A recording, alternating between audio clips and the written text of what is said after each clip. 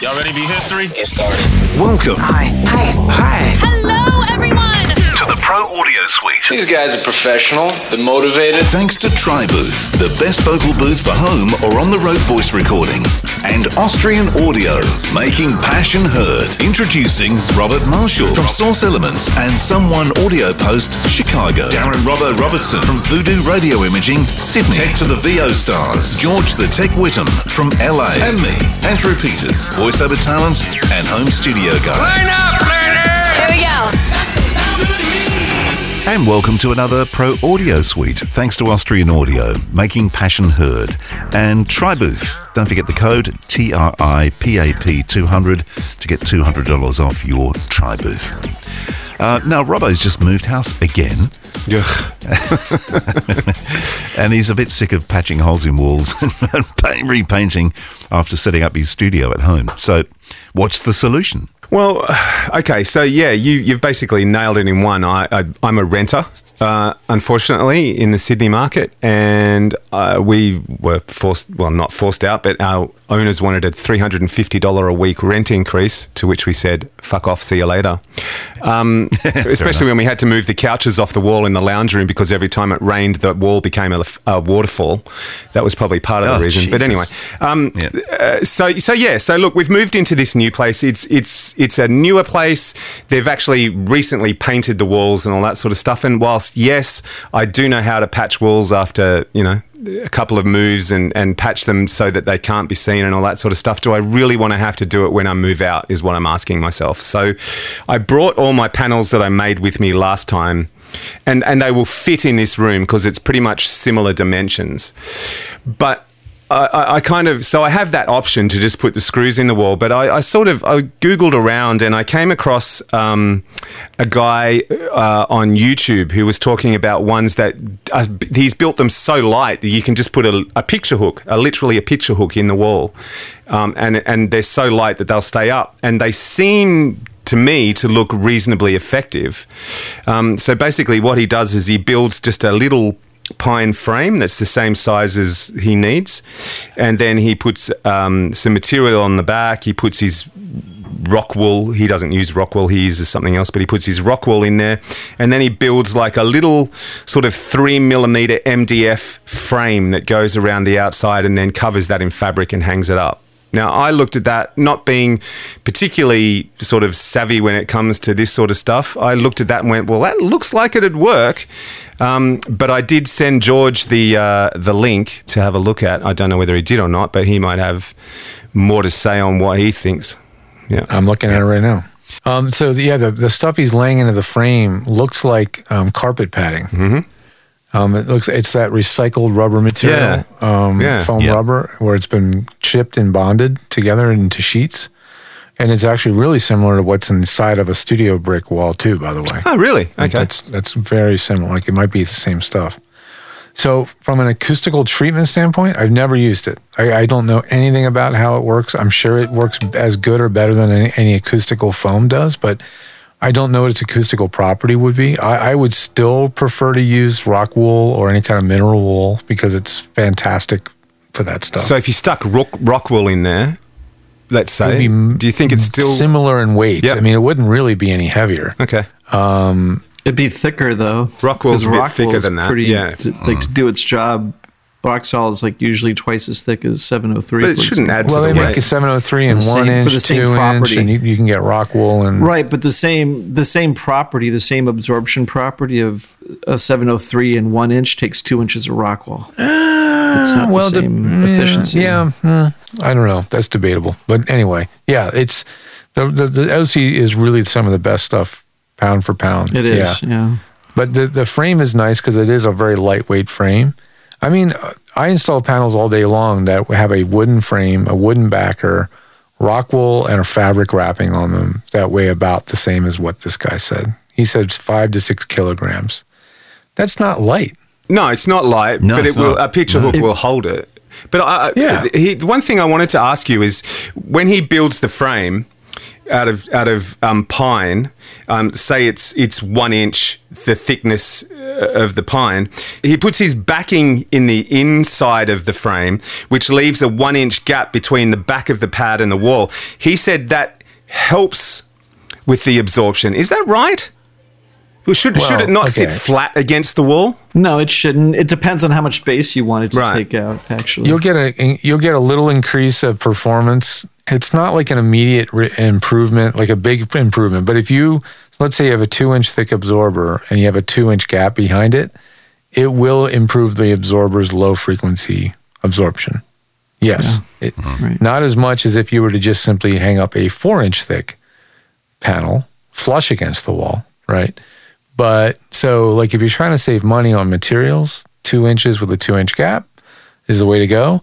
If you're trying to save space, it doesn't make any freaking difference. So you're still going to stick out 4 inches, right? So it just depends. But you can put the 1 inch or the 2-inch panels right against the wall and have great performance. Yeah, I mean, it'll do well down to 400 hertz easily, or maybe even lower. Yeah, especially for like voice stuff, it works well.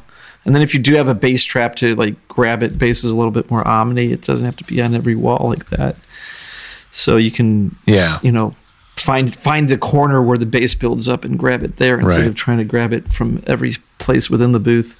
I just do 1x1 frames, and then you get whatever fabric you're gonna, use on the outside, and you make a little strap, and then you cut your 703, drop it in the frame, put your strap across, and staple it to the other side.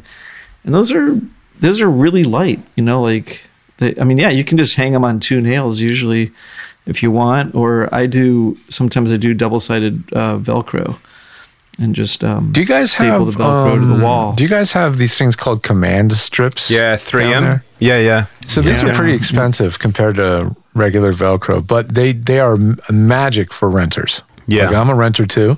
Yeah. And I've got hooks in my bathroom for hanging up clothing. They're supposed to only hold 3 or 4 pounds. But I've hung like 3 sweatshirts from a single hook. Yeah. And not had them fall. Like they're strong. Yeah. And so what I'll do is I'll use command strips to anchor the bottom of the panel, not the weight, but I'll have like 1 nail in the center to hold the most of the weight. And then I'll have a command strip at the bottom corners so the thing doesn't swing around, if you bump into it. And that is a really good sort of hybrid approach.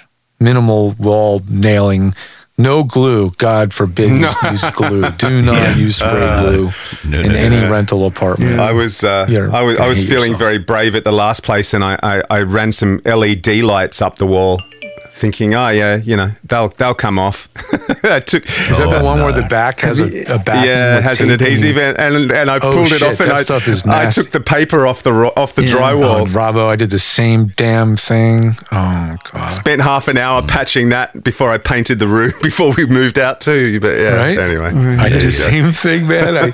In my kids' room in my old place, it was not even 3 months before I moved out too. Yeah.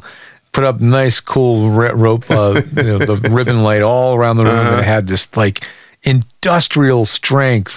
3M, adhesive. It was like a gray double-sided sticky. Yep. It was what was I thinking? I know. You idiot. At the time, you think, I'll fix it when I move out, and then you move out and you go, oh shit, I've got to fix it. I never should have done that. It was a bad idea. Have you ever used the cleats? Have you ever used the cleats? Yeah, French cleats. They're just these metal things. No. Well, yeah, you just did on Thursday. No, Orlex makes these cleats. They're basically like a metal thing that has spikes I know them. Yep. And you can put them in the wall with basically a variety of ways, but usually just a screw or 2 screws.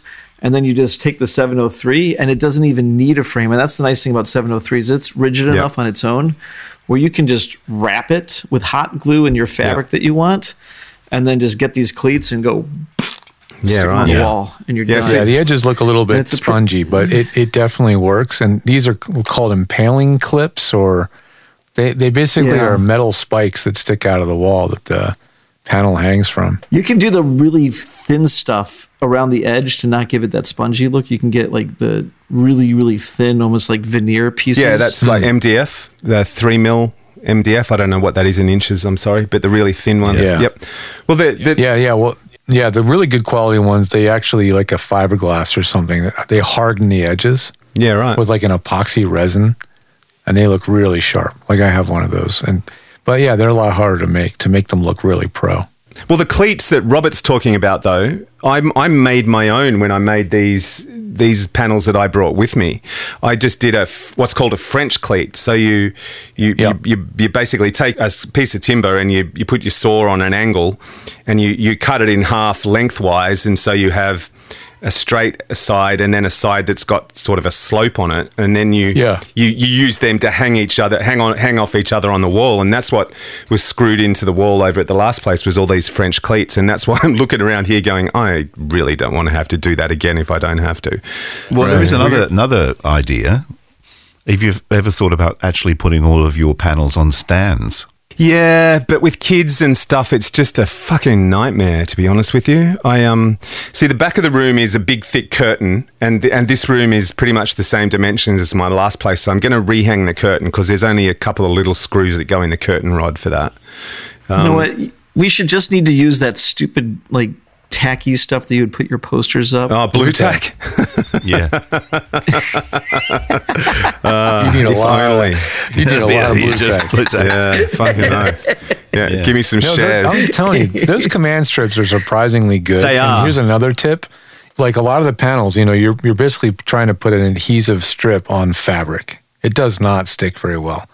But if your frame has a wooden frame, you can staple gun the Velcro to the panel. So you've got like a few staples holding the Velcro strip or the command strip to the panel, and then you put the other half on the wall.